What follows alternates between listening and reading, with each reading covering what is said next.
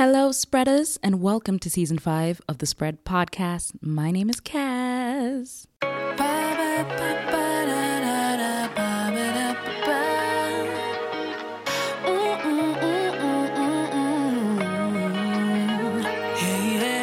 On this episode, we'll be joined by the brilliant Dr. Claire Kinuthia, aka they call me Daktari. Dr. Claire is a specialist obstetrician gynecologist with several years' experience in women's and reproductive healthcare service provision in Kenya. She's passionate about projects focused on facilitating access to quality healthcare, improved quality of life, and access to basic human rights for all.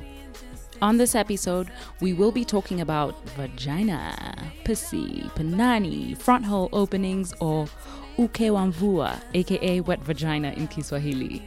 We will be debunking myths around products, basic etiquette when it comes to taking care of your vagina when you're sexually active, as well as vagina healthcare amongst transmasculine people and those on testosterone.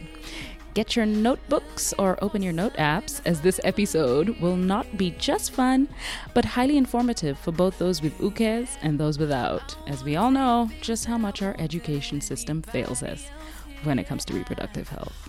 Please don't forget to subscribe to the Spread Podcast on your Apple Podcasts. This usually keeps us at the top of the charts so that you can see us. We'll be more visually enticing to your For You page. And be sure to follow us on Instagram. We are at the Spread Pod, as well as all of our social media accounts, actually. And enjoy the episode. Down your body and just expose yourself to me too, because I want your love. Will you give me love? Make my dream a reality. First of all, I want you to start by telling us a little bit about who you are, Dr. Kinuthia. Well, thank you very much for having me. My name is Claire Kinuthia, Dr. Claire Kinuthia. I'm an consultant obstetrician and gynecologist. I was told to say it properly. Oh, what's the difference? Training levels. If you're still in your residency, if you're still an undergrad, after residency, you've worked as a senior resident or a registrar. And then once you get your specialist recognition, then you're a consultant. So in American terms, I'm an attending versus a resident. Yeah, so that's the difference. So now I'm senior. I should be addressing myself accordingly. Yes, yes. Let the people know. Yeah, so for those who don't know what an obstetrician and gynecologist is, obstetrics is the medicine around pregnancy. So looking after pregnant people through pregnancy. And you know what? I'm going to give you props for using the correct language. I love it. I'm here for it. I'm learning and I'm doing my best. So that's all we can ask for. So through pregnancy, childbirth, and recovery. And then once baby's born, we hand over to pediatrician, but then we keep looking after mom through the postpartum period. And then a gynecologist is looking after... This is a tricky one. Vaginas that are not pregnant. For people who are not pregnant. Yes. So just generally reproductive and sexual health. Okay. Yeah. And what made you go into this line of work? Like, what is it that was exciting for you about looking at vaginas all day? Tell us, Dr. Kinuthia. That's the misconception about my job, though. I'm talking to people all day. Sometimes I have to look at the vagina just to see what's up and what you've come in with as a complaint. But generally, it's exciting medicine. It's happy medicine. So it tends to be that people come to us specifically during happier times in their lives, which for me, I'm a feel-good type person. So I want happiness. I want that excitement of new life and the journey. Sometimes it's hard to conceive and have a baby. So even just walking through that journey with couples, trying to get them out of the funk as we try and get them pregnant. So all of that has always just been exciting to me. Okay. Yeah. I like that. I wonder if that's like a blanket situation for people who are in that kind of work. People who wanted to be doctors but just don't want to be surrounded by death. Yeah, because it is happy medicine. It's mostly happy. I mean, we do have horrible emergencies, but that's part of the training. That's what you're taught how to deal with. By the time you're the level of an attending or a consultant, you can handle any emergency to do with reproductive health or sexual health. There are sad and traumatic things we have to deal with as well. So sexual assault cases, issues to do with like domestic violence and dealing with that kind of trauma. But it's not the normal, it's not your everyday practice. For me, it works really well with my personality, and I'm very, very, very driven. In this part of the world, just generally speaking, women have always been second-class citizens. So being able to provide services that are inclusive, that are holistic, that make you feel like a person so that you stop feeling lesser than, changing the narrative around sexuality and sex in general, because there's that taboo that you shouldn't think about pleasure if you're female. I'm going to use that specifically because that's how the general population will look at it. Yes, as. So okay. if you're female, medicine is not supposed to be your focus. Even when I was training as an obstetrician gynae, the challenge was we kept being told every woman wants to be seen by the male gynae. We don't want females. It's changed now. Actually, it's funny that you say that, because I do remember this when I was growing up. Because even that was a thing that my mom used to say with like my aunties and them, that they prefer male doctors. Yeah. And the reasoning around it was actually dumber. Because it was like, another woman will look at your vagina and then she'll feel jealous, and then she won't treat you properly or whatever. It's like, come on now. Yeah, really, really. In fact, it's less awkward. It should be less intimidating. Now, more women, sometimes it's religious reasons, sometimes it's personal preference, are leaning towards female gynecologists, just because it's a safe space. You don't have to worry about any weird connotations around the visit. There's more understanding. It's more likely than not that I've gone through some of the issues that you're going through, even on a personal level, not just I learnt about it in a classroom. So that turnover has come with time. It wasn't, when I was training, it was difficult. In my class, we were more women than men, but that was the unusual class. So everyone kept asking, why are you all coming into obs-gyn? Why? This is a man's field. Women prefer men, so nobody will ever come to see you. You'll be very idle in your practice. But again, times changed and that's not true anymore. Yeah. Such an interesting observation. So I'm actually really glad to have you here, because I constantly get a lot of questions that I'm always telling people, please just go see your doctor. And you said this a little bit earlier. You said the blanket statement for all of your answers, guys, is go see your doctor. Go see your doctor. There's no shortcut. There's really no shortcut. Yes. But I do understand that a lot of people have issues with finances and health insurance and so on and so forth. But we'll get into your questions a little bit later, because I did receive all of your questions on Instagram, and we'll get into that like towards the end of the podcast. So please stay tuned. In the meantime, we're going to be debunking a couple of things with Dr. Claire Kinuthia. In this conversation, we might actually answer a lot of questions already. For starters, does the vagina need any special kind of cleaning? When we're talking about vaginas and cleanliness, can we also talk about vaginal steaming, the vaginal washes, different kinds of douches, vajacials? I would go for a vajacial. It's like a...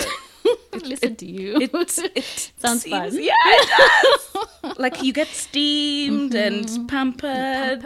Yeah, I'm here for that. But tell me, let's talk a little bit more about that cleanliness. Okay. So the first thing is defining the different parts of the vulva, basically, of the external genitalia. So when we're talking about cleaning the vagina, it's a misnomer in and of itself, because the vagina is the canal that starts externally and going into the cervix, and that would lead into your uterus. So that's an internal part of your body, versus the vulva, which is the external part of your genitalia. So if you're cleaning anything, we're talking about cleaning the vulva. Yes. And that's the biggest misconception. So I've worked with a lot of women who will come in and say, oh, but I clean every day and I stick my finger in, or I have a douche that I'm using, and so I'm having weird discharge that I don't understand where it's coming from. But that's the first problem. You shouldn't be cleaning the vagina at all. So the vagina is one of those really amazing organs that cleans itself out. So every time you notice you have discharge, and that's just normal from your hormones, because your normal day-to-day, you're producing estrogen and progesterone at different levels, and it keeps the vagina healthy and keeps the walls moist. And of course, that changes with arousal versus day-to-day activities. But then what you need to clean is just what's coming out. So whatever discharge comes out and is on the vulva, that's the cleaning that you need to do. You don't need to stick anything in to clean the vagina. So all the products that we see where it involves, I've seen some called yoni pulls that you're inserting. There's douching, there's vaginal steaming versus vajacials. We'll talk about the difference just now. But then all those tend to be dangerous because the way the vagina works is that it's a clean space, not a sterile space, which means it cleans itself, but it has healthy bacteria and certain amounts of yeast cells, protozoals, different microorganisms that keeps it healthy. So if you're interfering with those microorganisms, then you put yourself at risk for different types of infections. And it's not just sexually transmitted infections, but those would also increase as risk for that. So leave the vagina alone. Don't insert anything. You don't need to clean anything or steam anything or tighten anything. Leave it alone and then just clean externally. And when it comes to cleaning externally, just clean water is all you need. As you shower, just clean water. If you're having infections or issues and you go in to see your doctor, you may be prescribed a specific wash, but for a specific period, not everyday use. So it's not necessary. Lots of products are created for women because we are big spenders. That's the reality. Pink tax. Yes. So because women like pretty things and somehow we seem to be convinced that there's something wrong with our normal, that you want to change your smell, you want to change how things look, you want to change how your vulva behaves. So you end up spending a lot of money on products that really don't change anything and sometimes increase your risks for various types of infections. So basically just clean water. During your period, maybe you could clean a bit thoroughly so that you're just not messy and again take care of odors and stuff like that. But if you leave it alone, your vagina will do what it needs to do. The way you smell is very unique to you, so that's something you also need to stop trying to mess with. And then with different products, there's a higher risk for infections with highly scented products. Flavored products also are not supposed to be used in the vagina. So again, just avoiding all of that. Please use your flavored condoms to give blowjobs. Yes, they're for oral sex. Yes. I actually use a vaginal wash, which is organic, vegan, which works perfectly for me, and I feel like I can't do without it. But that's just for my vulva, and it's safe, and it's clean, and it's healthy.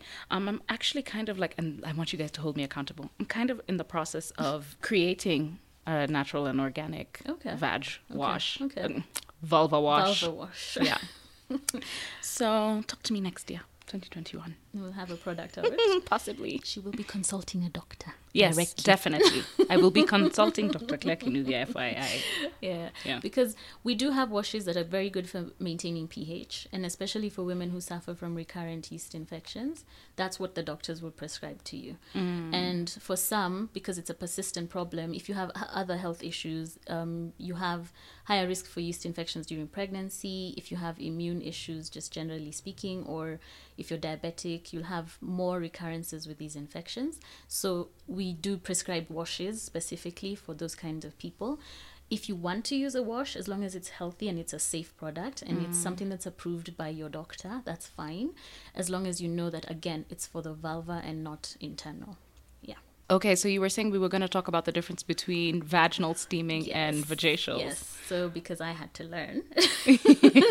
Some things you don't learn in med school. Yeah, for sure. For sure, nobody said vajacial to me in med school.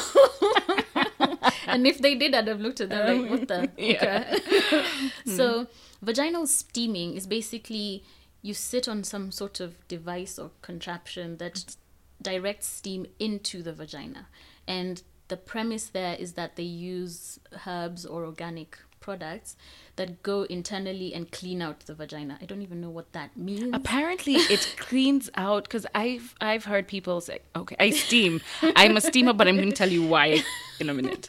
But I've heard people saying that it helps if you have endometriosis. Apparently it helps clean the lining of your uterus of all of the excess blood that is left there during your period that dries up, and that's what causes endometriosis, which is actually not. But that is just, in fact, no, we've gone into fiction land. Yeah, like, we're in what? Narnia. Yeah, I was like, what? I didn't even know that explanation. You didn't? No, because you can't physically Get push steam something into your uterus. Your uterus. You can't. That's the whole point of your cervix. It's the gateway, it's the mouth of the uterus, and it's usually sealed with a mucus plug. And that's what keeps you safe. Even when you have women with an STI, for example, the symptoms are local unless you don't treat the STI. And then it'll ascend because it'll disintegrate the cervical mucus, and then it can ascend into the uterus, and that's how you end up with infertility or subfertility issues from an untreated STI. Yeah. So generally speaking, the vagina is a vault that keeps you safe and keeps infections from going up into the pelvis in general. So steaming, if at all any of it is going in, because again, anatomically, the vagina is flat. It's not possible. It's not a room. Yeah. It's not a space. Yeah, it doesn't stay open like this for steam. Against each other. So I don't know where this steam is going. It might feel nice because then it's on the vulva, but then the fact that very little of it is actually going to go up into the vagina to begin with, unless you're like holding open your vagina. But then, even then, you're changing the pH. So thinking about the organisms that are growing within the vagina to keep it healthy. If you think about bacteria and everything we do about, like think about food. Let me use food as an example. If you leave food out in the kitchen and forget about it for a few days, it's going to start to grow something. Mold, some sort of bacteria, salmonella, something will grow because it's in a warm, cool, dark space with moisture from the food. All you're doing with a vaginal steam is creating conducive environments for microorganisms to grow, and not necessarily the good ones, right? Another thing you have to think about is, as human beings, we are covered in bacteria. Your skin is covered in what we call normal flora that keeps you healthy. Yeah. It belongs externally. So when you start to push something physically into, so it comes against the vulva, picks up all the microorganisms and then is trying to push it into your body, those guys are harmful when they're inside your body. That's why when you get a cut, we tell you clean it immediately with clean running water, because whatever is on your skin shouldn't be in your body. Okay. So then you keep introducing these bugs that the vagina doesn't know how to deal with. And so you end up with infections, a mixed infection type picture where even your doctor is having trouble clearing it. So you keep getting recurrences of symptoms, because when we look at it in the lab, it's got a little bit of bacteria, it's got some weird protozoa, it's got a bacteria that we don't even understand what it's doing in the vagina to begin with. It's supposed to be in a different part of the body. So that's the main issues when it comes to steaming. Another thing you have to remember is the anal region is just south of the border.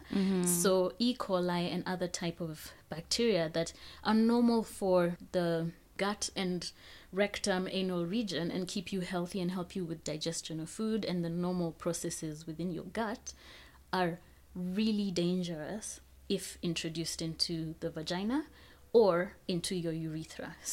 And that's why we wipe backwards. Yeah, front to back. I hope you guys know the wiping front to back, but if you don't, that's cool too. Yeah. Just wipe from front to back. Front to back, because if you're introducing anything from the anal region, you will come in with very severe infections, and that are much harder to treat, because again, the mucosa or the tissues within the vagina are not built to deal with that kind of bacteria. So all of this you're pushing in that direction. It's not going to be a surprise if you come in with worse and worse symptoms, and basic treatments that we should be able to clear it with are not working. Yeah. So then a vajacial is different, because that's focused on the vulva. And why it's done, from my understanding, it's usually during a session if you've gone in for waxing or hair removal, and it helps to reduce irritation around the area. So that is a bit healthier because it's directed from the top end and focused primarily on the pubes and not really to it shouldn't even be directed to the vulva. It's just on at the top of the mons pubis and above. Yes. Just for ease with irritation when you're having hair removal sessions. So that's a little bit safer.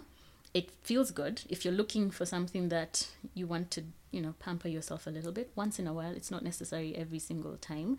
But then again, it's all about hygiene. It's all about your provider and how safe they are. If you're going in for waxing sessions where we're introducing heat and steam and your provider doesn't wash their hands, isn't using gloves, isn't cleaning their products properly, then they're throwing germs at you. So again, higher risk for infection. So you do need to be really careful where you have these services given to you.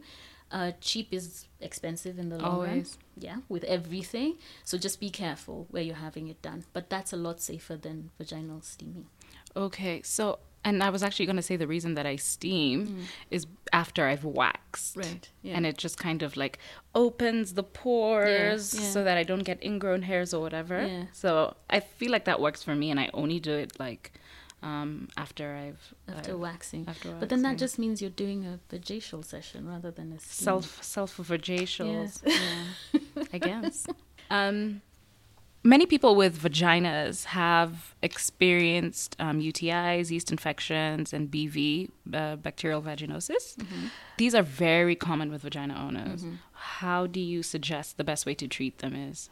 So, again, with treatment, it's difficult to answer socially because treatments vary from one person to another and from one organism to another. So depending on what you come in with, you could have a yeast infection and we're able to treat it with conventional treatments and it clears, or you could be someone who's suffering from recurrence of your infection. So the medication will change. So when it comes to treatment, like I said, go in, see your doctor, have the appropriate tests done, because they'll also tell us what the organism is sensitive to. Then we are able to target treat whatever it is that you're having. What I can talk about is how to prevent them or how to reduce chances of a recurrence. So with UTIs, the main challenge here with vagina owners is that everything is really close to everything. The urethra is right there next to the vagina, next to the anus and the rectum. And so you have to just think about hygiene. And it starts with wiping yourself front to back. That's a very basic way to clean yourself, and it helps to already prevent so many different infections. And then leaving the vagina alone, don't insert anything, unless it's necessary, so like sanitary wear if you're using tampons or menstrual cups, those kind of things. But again, your hygiene, your hand hygiene around that should be really, really good so that you're not introducing any pathogens in there. When it comes to reducing your risk for UTIs, the main thing is go pee as soon as you have the urge. Stop holding and keeping pee in your bladder. Oh my God, I feel like you're just here to talk to me. If it's bedtime and I'm pressed, I am not going to the bathroom. No, you need I will to. sleep pressed. I will pee when I wake up in the morning. Are you for real? Yeah, because I'm just like, if I get up out of bed and go pee, then the sleep is gone. I'm like, which? I can hold the pee. No. As soon as you have a full bladder, you need to empty it, because when urine is produced from your kidneys, it's sterile. It's a very sterile liquid. You can drink pee from the kidneys as it comes into the bladder. The problem with the bladder is its proximity to the external part of your body and the urethra. Okay. So if there's bacteria lurking around your valval area and it's able to go in, then it contaminates the urine, and that's a good culture for growth of different organisms. So UTIs tend to primarily be bacterial, and that's how you end up with a UTI, because you're holding urine for too long. It's a good culture fluid. Whatever bug goes in there is going to grow and really cause a bad infection. And you end up with, so UTIs are different depending on the level. So at the bladder level, it's cystitis. So that's the most common UTI that we see. And it's just about not emptying your bladder in time. The other thing is, of course, not drinking enough water. So then you're not filling your bladder and you're not emptying it regularly. So it's just improving your habits that way. You should be drinking at least 2 to 3 liters of water a day. And as soon as you have the urge to pee, go to pee immediately.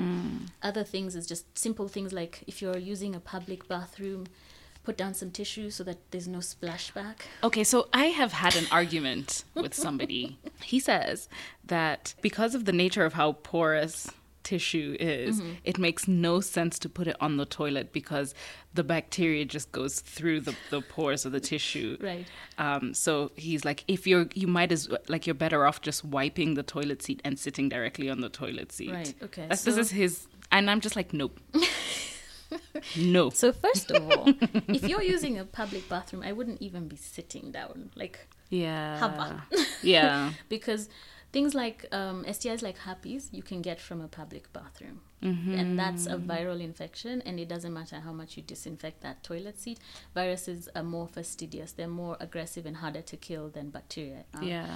So in the bathroom situation where it's a public loo, if you can have a practice, use your knees. Yeah. Thigh muscles. Yeah. And Think channel Megan Thee Stallion. Yes. Hands on your knees. All the twerking shaking ass to that thought shit. Club, use that muscle. Yes. But then what I was talking about is specifically putting tissue into the toilet bowl so that the water in the loo doesn't splash on you as you pee. Oh, I know people do that just so that people don't hear them poo. No. Do it for especially Which is really in your silly. own toilet. That's fine. You can do what you want. You know Yeah. how it's being cleaned. You're good with your own hygiene. But in a public toilet, that splashing of the water in the toilet bowl is going to give you an infection. So put a little bit of tissue in so that when you start to pee, there's no splashback on That you. is a hack. I freaking love it. Thank you. I appreciate that information. It goes a long way. Okay, so I just want to take you back to something that you said about drinking urine. Like, I didn't say do it. no, but you know there's people that do, right? Yes, I have heard. Yeah, somebody actually told me they were like so serious. They had come for the Spread Live, and they were like, honestly, it's like so good for your body. No, it's not. No, it's not. Listen, urine, by its very purpose and definition, is your body getting rid of waste. Your body has processed everything it needed to from the fluids you've drunk and from the food you've had. You don't need to recycle waste. So there's really no need. Like maybe deserted island and there's nothing else to drink. Yeah. Fine. Desperate times, desperate measures. But not actually by choice. Not by choice. Not by choice. It's not necessary. Drink you some fresh water. Yeah. Yeah. Got it. Yeah. Because I'm one of those people who's like, you sure? Yeah, no. Because I could try it. I do try these things so that I could tell people about them and tell them not to try them. That's why we're having this conversation. Just Yes, don't do it. just don't do it. Don't do it. What do you think about people using like natural yogurt to cure yeast infections? Okay. So that's a very good question because it's a very common misconception. And I've had a few near misses with people misunderstanding how yogurt works. So yogurt in general is a good product when it comes to keeping your gut and your vagina healthy. But it's not just yogurt in general. It's specific types of yogurt. It's not even natural yogurt per se. It's yogurts that are made where at the end of the process, they add live culture. So if you go to the supermarkets, I'm not going to name brands, but you'll go through the different brands of yogurt that we have in Kenyan stores, you'll find that some of them are just your basic normal flavored yogurt or has fruit or some nuts, added benefits, whatever. But if you read the ingredients, they don't add any live culture. By the process of making yogurt, pasteurization kills all bacteria in that yogurt. And that's what keeps it from going off immediately, right? So the only yogurts that are beneficial for gut and vagina health is yogurt that has live culture added. And this is done at the end of the production process. Because otherwise, it would be a contamination thing, right? If you left the bacteria from the cow, we'd be getting sick. So what you're looking for, it's not necessarily a natural yogurt because natural yogurt doesn't have any live culture. You're looking for like a brands. Greek yogurt? Not Oh, it's a necessarily. brand It's thing. a brand thing. It's very much a brand thing and therefore a price thing. So if you go into the supermarket and read the packaging, probiotic is is okay. probiotic or live culture. So they will say it has live culture in it or it has probiotics added. Okay. That's the type of yogurt you're looking for. Number 2, you're eating said yogurt. Okay? Like I said, I've had. Yeah, I'm one of those people. I'm like the student. I'm a student for all your mistakes. Yeah, I'm also I know, a right? yogurt person. There's no lathering it and reapplying it and inserting it. No. Yeah, I used to put it inside my little No. douche thing and Oh, gosh. and Oh, my God. you know, Because it then worked yogurt is sugar and protein. Actually, I was So you're it was a waste of feeding time. the bug. That's right. Don't do it, guys. Don't do I've it. done it so you don't have to. Yeah, don't do it. You're ingesting it. So you're eating it and then your gut will process and you get it out through stool and so it helps with the gut health and it'll go, the extra products go through the kidneys into the bladder and give you protection that way through your system. So the probiotics are being introduced into your body orally to then be safe and help keep everything functioning normally through the whole system. So it's not direct application, it's not just any brand of yogurt, and it has nothing to do with flavor. So whatever you prefer, as long as it's the right brand of yogurt. Yeah. Oh my gosh, man, I'm learning a lot. And can we talk a little bit about what antibiotic like what negative effects antibiotics have on vaginal health. So the thing you hear about your antibiotics, about your medicated products, medicated soaps and stuff like that, is it kills 99.9% of bacteria. That is true. Unfortunately, that includes good bacteria as well. So when you're on a course of antibiotics, the reason why you have a side effect like diarrhea is because you've killed off the normal gut flora in the process of trying to cure whatever infection you're being treated for. And it's the same applies for the vagina, because you have normal bacteria that's supposed to be there, but an antibiotic kills it off. So after a course of antibiotics, there are lots of women who are very sensitive to antibiotics, in that people in general actually, because gut health will affect everyone. But then for vagina specifically, it kills off the normal flora, and that's lactobacilli, which is a very good bacteria because it maintains normal pH in the vagina, which is acidic. So those bacteria create that acidic environment. If you kill them off, then all these other guys who hang around, so I usually refer to lactobacilli as your watchman. So the watchman at the gate is making sure those thugs don't come in. So if you kill the watchie or you tie him up and push him in the gatehouse, these ninjas come in and take over and grow and give you a yeast infection, most commonly being a yeast infection.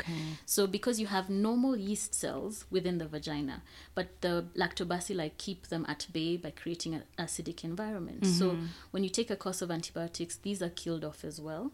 And then the yeast cells, which are fungal, they're not killed off by antibiotics, so they grow. So it's like mold growing on your food, for example. So then you have this flourishing of fungal cells, and you come in with abnormal discharge, irritation, itchiness, the usual symptoms after a course of antibiotics. So as gynecologists, generally speaking, if we have to put you on an antibiotic, we will also give you an antifungal. Some people, we have to go ahead and after the review, so you come back in for a review, and then we'll put you on a probiotic, because if you're more sensitive, we replace the normal bacteria after we've dealt with whatever the infection was. Yeah. Man, this is class. I love it. I love it.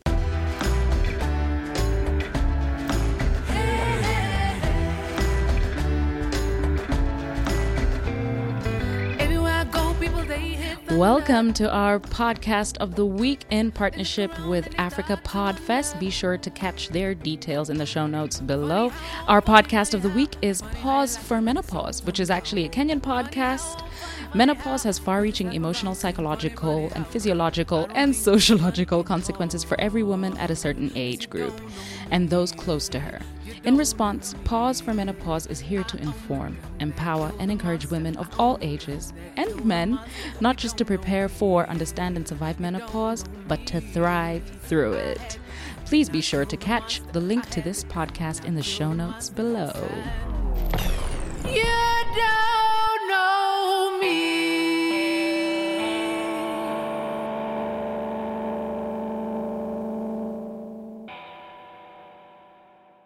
So I know that you pride yourself in being an LGBTQ plus ally and also just like a doctor who is open to treating members of the LGBTQ plus community. Yes, I do. Yes, so all the LGBTQ people in Nairobi, please reach out. I'm going to put all of Dr. Kinuthia's details in the description box below. So have you ever treated trans people? I have looked after trans people through childbirth. I wouldn't call it treating them because I didn't look after them antenatally. So they'd had a different doctor and then came in for delivery. I think it's because of bad experiences. A lot of people from the community tend to shy away from coming in to see doctors and are not sure how they'll be treated, especially when it comes to sexual and reproductive health issues, and some have actually had bad experiences. Here in Nairobi, I haven't had the pleasure of looking after them, but I have always been known to be open. So it's a safe space. There's not going to be any judgment. We try to be myself and my staff have trained them so that we try to be very careful with pronouns as well. We're careful with how we address you. You're not going to feel judged because of the person you love or the way you identify. So it's a bit confusing for trans people as to who they should go to see. Now, for trans men, a gynecologist would work really well because you do have to look after vaginal health, cervical health, uterine health, especially if you haven't had these organs removed or had bottom surgery, then it's an organ that you need to have screened. So it's still something I would strongly encourage. You can talk to your provider and just explain to them what you're comfortable and not comfortable with. If you go to the right places, they should be as accommodating as is required, because that's how we're trained. We're supposed to be non-judgmental, even though the majority are not. Yeah, But exactly. yeah, that's the problem. challenge. That's exactly what the problem is. It's now something that everybody's sort of talking about. We're having a bit more training in different facilities. So just come in and ask the questions. Come in and have a conversation. If somebody's not comfortable, because again, you also can't force something on a provider. If they're just not comfortable offering services in a certain way, then it is their duty to refer you accordingly. Ask the question, is there somebody that you know who I can see for my reproductive health, who knows how to handle people like me or has some sort of experience with people like me? And I feel like the more you come in for the services, the more likely people's mindsets are to be changed, because the main thing that I've seen from my experience is the reaction is because you've never seen it before. So it's not that they're treating you differently from anyone else, it's just they don't know how to treat you. They don't know how to be around you. So be open-minded in having that conversation to begin with. The way you approach them shouldn't necessarily be hostile, which is asking a lot because you're so used to being treated in such a negative way. Yeah. But sometimes it takes a step from your side as well, just to open them up, and you're able to assess, is this somebody I can work with, or is this somebody who is completely closed-minded? But from others, you'll find that you've opened a side of their mind where they go, okay, I realize I don't know how to handle this situation, but I'm willing to learn, and I'm willing to listen to what's brought you in, and where I know I can't handle it, I'm going to refer you accordingly.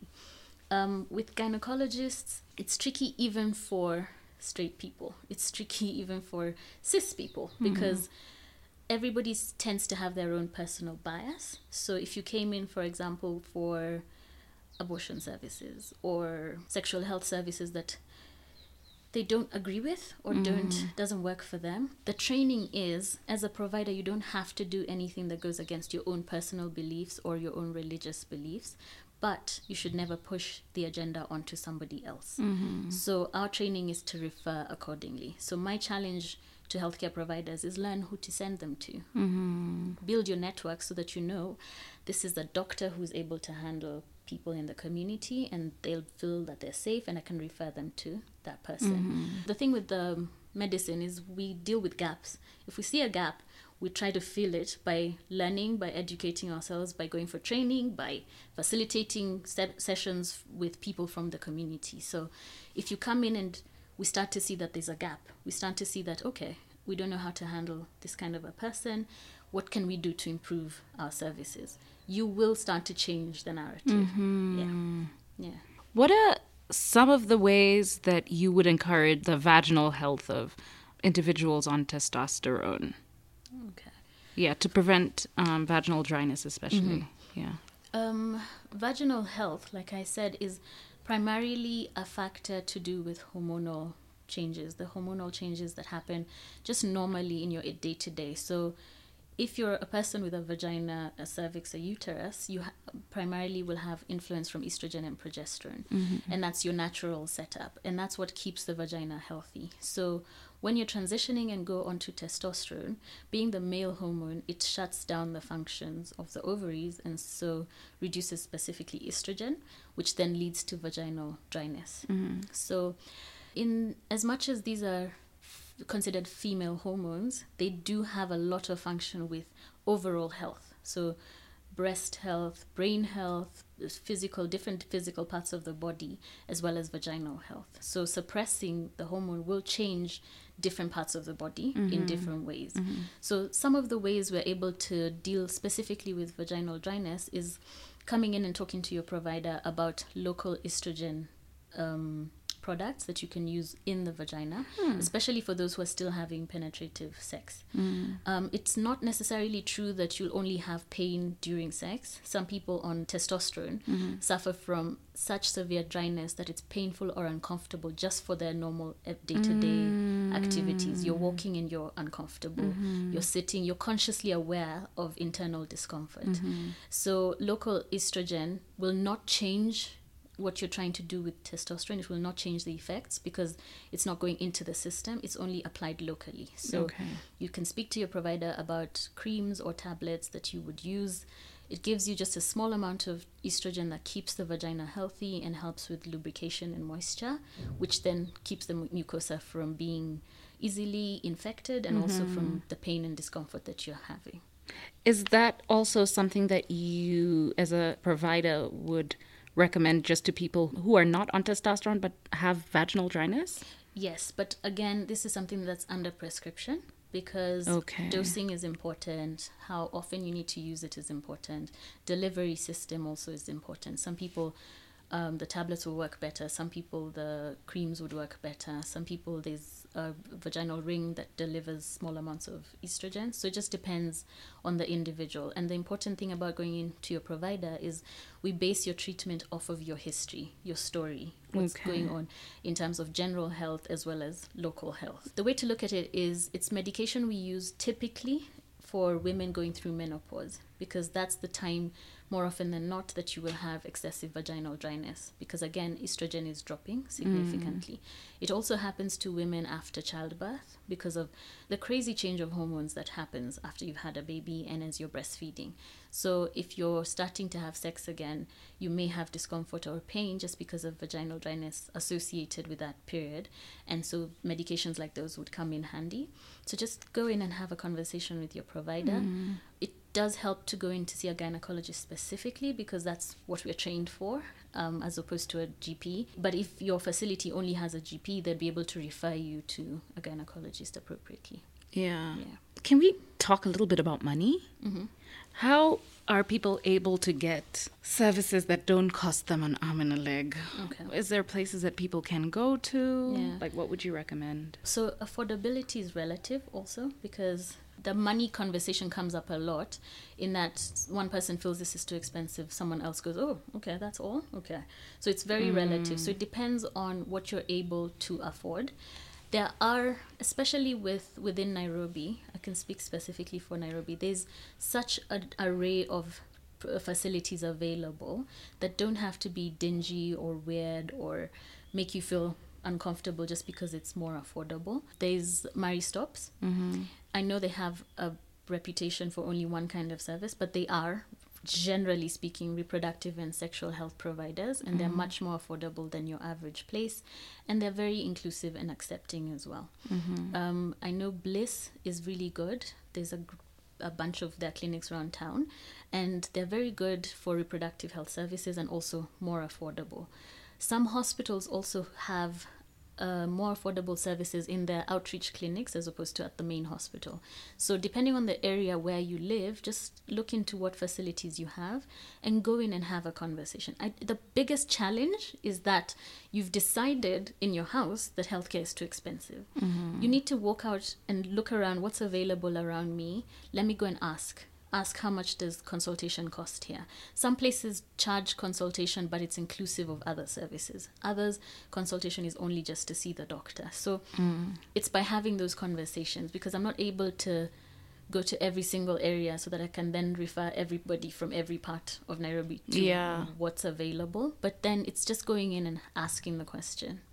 And a lot of them also now have ability to call in or online services so that you can find out in advance. You don't have to actually physically go in, and you'd be able to get much more affordable services.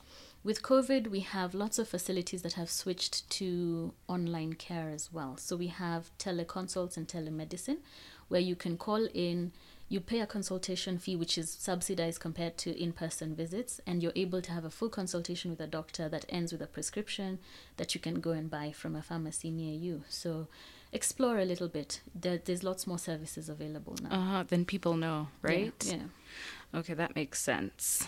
That makes a lot of sense. Okay, let's talk about sex. Let's talk about sex, baby. For people that are sexually active, oral sex and penetrative sex, safety etiquette, I think. So like people peeing after sex, washing your hands before sex, brushing your teeth. I know brushing your teeth is a really interesting one. Yeah. And cleaning sex toys. allergies around condoms or lubes. One of the most popular questions that I get is where to buy lube. Yes. So we go into those. Let's get into it. No pun. So basic etiquette is, let's start off with just standard personal hygiene. You need to be very good with your own personal hygiene before you introduce yourself to another person and their physical space. So a penis owner is supposed to wash their dicks before they put it in you? Not necessarily, but at least, the daily shower would be Okay. We take that for granted. Not everybody thinks a daily shower is necessary. So personal hygiene is the first step. That's the most important step. And then now we come to basic hygiene around each other. If you're coming in from being out, especially now with COVID, we're coming through a pandemic where hand hygiene has been emphasized to the point where I think I'm going to be overstating it if I keep repeating myself here. So wash your hands when you come in before you even touch each other, because you just don't know what you're bringing in. Basic cleaning around the time of sex. So usually after sex, if you are a vagina owner, it helps to pee, just because the friction, especially if we're talking penetrative oral sex as well, to be fair, because you're introducing somebody else's body bacteria, oral bacteria, to the vulval area. And like I said, it's very easy with friction, with movement, with everything that you're doing during sex to push bacteria up into the urethra. And there you'll end up with UTIs. And if it goes into the vagina, again, this is not normal bacteria for your vagina. It's going to cause issues. So peeing after sex helps to physically just push urine and clean out what's been pushed into the lower part of the urethra. For penis owners, again, really you should be using protection unless you've been tested, because STIs are a whole nother topic.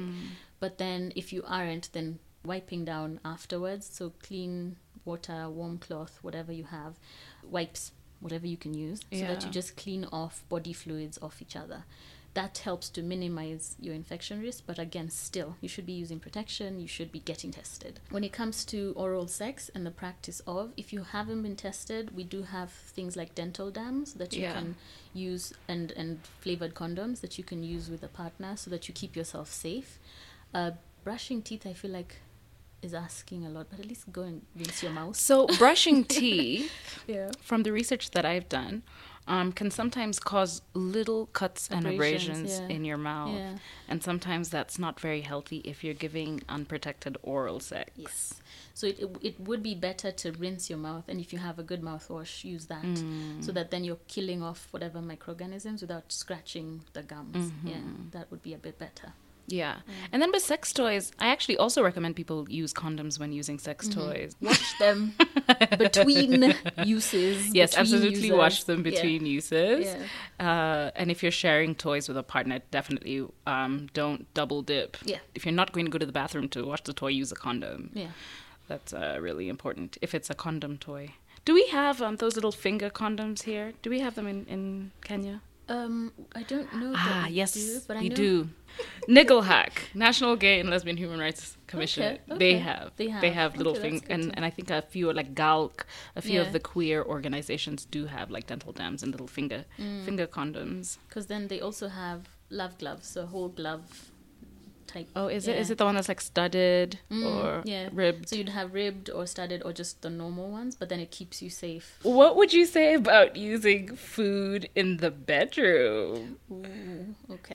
When it comes to food, generally speaking with sex, whatever you're comfortable with, it's just how you're handling hygiene around it. So vegetables work because you will clean them. They have a peel around them, and so that you're cleaning it and you're able to use, because again, you shouldn't really just be using the vegetable from the market or the supermarket. And straight into your let's not holes. do that. Let's not do that. It's trickier with things like whipped cream, ice cream, sauce, those kind of things, especially for vagina owners. You have to be so careful, because this is sugar. Like I said, it's got its fats, proteins. You're feeding the bugs. You're literally just creating a culture. So it should never be internal. That's the most important thing. And if you are going to put it around the vulval area or on a penis, and then after that there's penetration, you have to clean it off. You have to clean it off before. So it works because then you're integrating it into your oral play. Yeah. But then the minute you have penetration, the minute you're done and you're going to sleep, don't leave it on you. Don't do that. Clean off, wipe off, clean yourself properly so that you don't have a situation where you've left bacteria that's freshly introduced. It's not your own, it's come from your partner, and then you've given it a food source. And then in 2 days, 3 days time, you're in my office going, I don't know what's happened. I didn't even have penetrative sex. That's where it's come from. Huh. Interesting. And also just like, yeah, okay, what she said, everything that she said. Okay, so I know that we said that we were going to answer people's questions, but like we are running out of time. And so, Dr. Claire Kinuthia, can I please have you on my podcast again? Absolutely. I love being here and I will be back. Let's do something around periods. Okay. There's a lot of menstrual products that are out in the market now. There's menstrual cups. There's tampons and pads. There's menstrual, like a disc, like these flex discs, which I actually tried. There's a lot of scented products, scented pads and stuff. Yeah, let's talk about what risk that has to your vagina. A lot of these products that we get, that we use during our period, The primary thing I'll keep repeating myself is hygiene. So during the time of your period, the first thing that I talk about is, where do you keep your menstrual products? So in that handbag or in your bag, in your day-to-day life, how do you keep your menstrual products? If you're using tampons or pads, are they just lying around with your keys, next to your coins, next to your wallet? They just mix with everything. Because then what you don't seem to remember is you've washed your hands. We've talked about hand hygiene. You go to the bathroom, it's time to change. Handle that sanitary product with its cover. Take the cover off. Transfer those germs onto the pad or the tampon or the cup, and then use that on your body. That's where you're getting infections from. So just to start off with, have a separate bag or pouch or purse that you have your products in, that's sealed, that comes with hand sanitizer or wipes that you can clean your hands if you're changing in a place that doesn't have running water. And that way it's not mixing with your day-to-day things. It's not with your keys and your coins and everything that you're touching as you go about your day-to-day. So that's the first thing, is how you handle your products. Even at home, where do you keep them? Are they mixed with everything else that you have in your wardrobe? Are you picking tampons out of the makeup bag? I mean, those are the things you need to... And wiping them because they've got foundation or glitter. And putting that on your hands and then using that to insert. That's where all these infections are coming from. So being careful with how you handle and how you store your products is the first step. And then hand hygiene before and after you change, very important. So you're cleaning your hands thoroughly. In places where you can't, antibacterial wipes or sanitizer would also go a long way. Then, just like we've said with food or products that are more scented or flavored, you need to avoid that, especially around the vulva and vagina area. So they will give you problems. You will come in with a rash that you can't explain. The history I get is, okay, so every time I have my period, I seem to have a rash, and it's very uncomfortable, and it's there for a few days, and then after my period, after a week or so, it disappears, and then it comes back again during my period. And then I go, so what are you using during your period that you're not using any other time? And that's the culprit. So if it's highly scented, if it has some sort of flavoring on it, it shouldn't be in contact with your body. Different people are different, that you will be more sensitive to different products individually. So you do need to keep an open mind and try different things and see what works better. But the more natural the products, the better. You're less likely to have a reaction. It's important to do your research, because not everything that is labeled natural or organic really is. So do your research around the company and the ethics and everything that they practice or stand up for, so that you know this product is more likely to be problematic. If you use a product and it is problematic, write it off and try something different. There is now something for everyone. When it comes to now anything we're inserting or reusing, so like menstrual cups and the discs, hygiene is so important. You need to know how to clean it, how to take it out to prevent accidents and spillage, and then how to clean it properly. Again, cleaning your hands, reinserting, all of that is something that you learn, and you sort of become better at it the more you've done it. and again, it's not something for everyone. You don't need to feel pressure. I don't know where this pressure comes from, that because a product is hype or it's the in thing, I need to be using it. But when I use it and it doesn't work for me, I'm like, okay, what next? Yeah. So if it doesn't work for you, don't force it. Find something that does, and then use that the rest of the time. Yeah. For people who use tampons, just to prevent discomfort and infections, my strong advice is look at your flow. So tampons are made for flow, not size of vagina. So people have that misconception that I use super because my vagina is wider, and so no, it's about flow. So if you have very heavy flow, a super tampon is what you should be using. If you have very light flow, we have all the way through to mini. A key hack is to change the size of your tampon on the days where your flow is lighter. So if you start off with a very heavy flow and you use super, by the end of your period, you probably have spotting or very light flow. You can use mini or switch to a panty liner. Those products keep absorbing moisture. So if there isn't menstrual blood to absorb, it'll take moisture from the vaginal walls, which causes pain and discomfort, and then can also increase risk for tears and infections. Yeah. Yeah.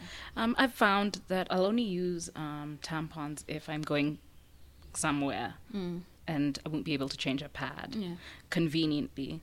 I've found that it sometimes hurts to insert a tampon, so sometimes I kind of lubricate my vagina before I put in a tampon, because just the process of putting in the tampon is just like so uncomfortable, and then it doesn't enter nicely. God, I hate tampons. I really hate. It's a whole technique. I actually hate things inside my vagina anytime except during sex. Like, why? Yeah, it's I'd rather use it. It's a skill that you learn. So another thing we take for granted is I'm supposed to automatically know how to insert a tampon or breastfeed my child, or these are skills. It's unfair to be thrown into the wind and told you're not a good person or a good mother because you don't know how to do this. It's a skill, and if you don't know how to do it, go into your provider and have them help you or instruct you on how to do it. Yeah, and there's a lot of content online, like on YouTube, how to that's a good place. When I started my period, my mom told me that I should use a tampon. Right. So I, first of all, from growing up and knowing that those things were sweets, because my mom used to call them sweets, I remember once trying to put that thing in my mouth and being like, she'd say they are adult sweets. And just like, oh, gosh, the trauma that we go through.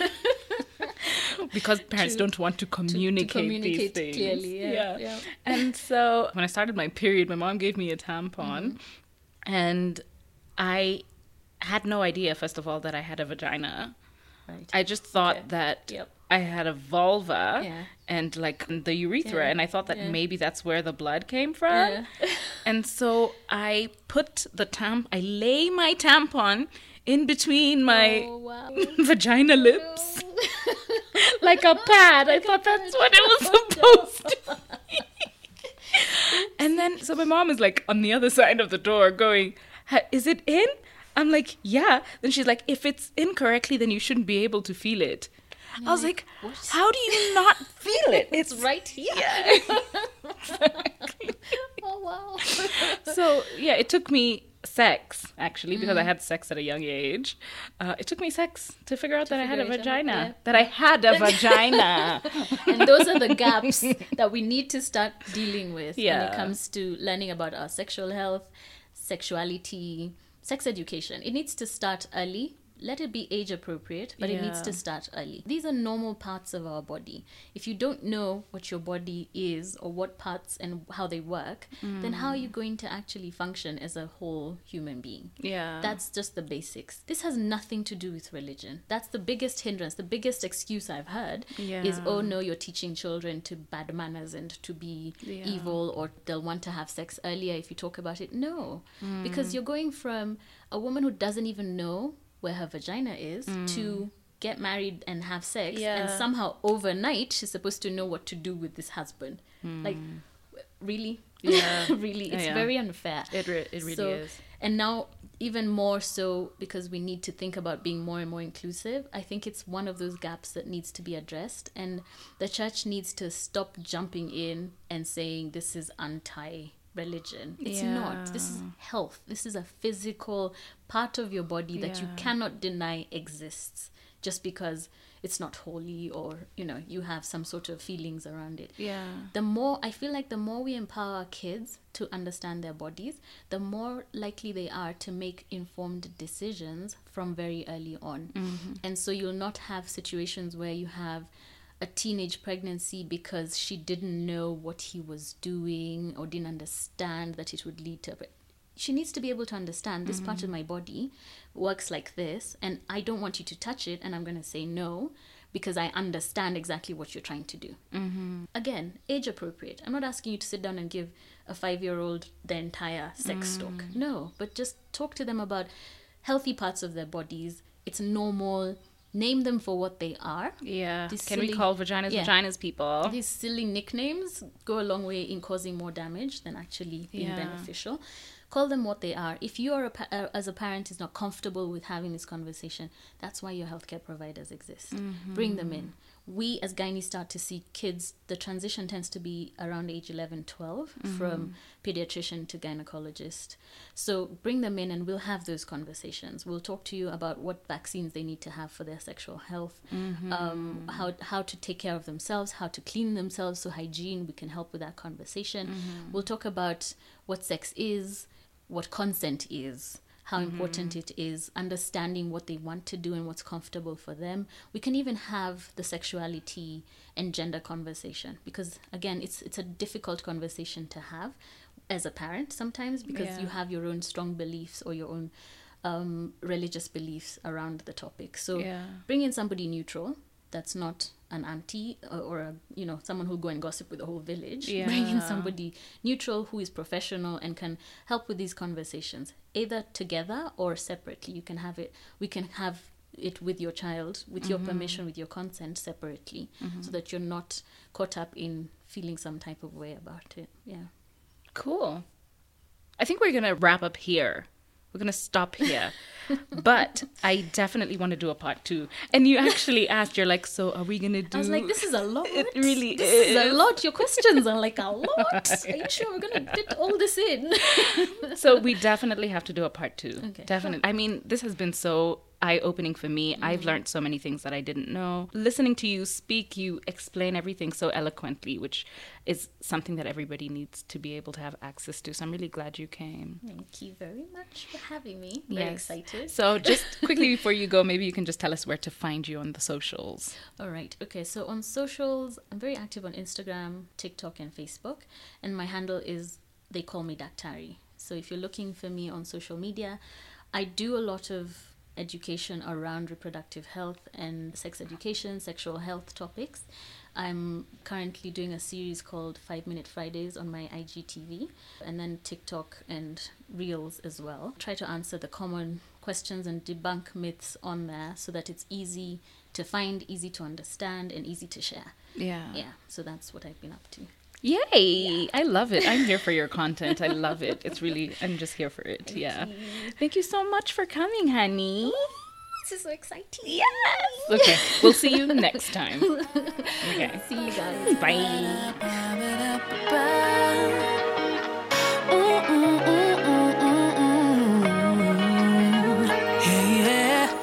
I want to show you places that I won't let nobody else see. I'll let you go inside to the places I wanna hide. I don't want nobody else seeing me naked, but I risk it for you, I want you to take it. Cause I know now I found something special. So I just wanna lay down my body and just expose myself to you. Oh baby.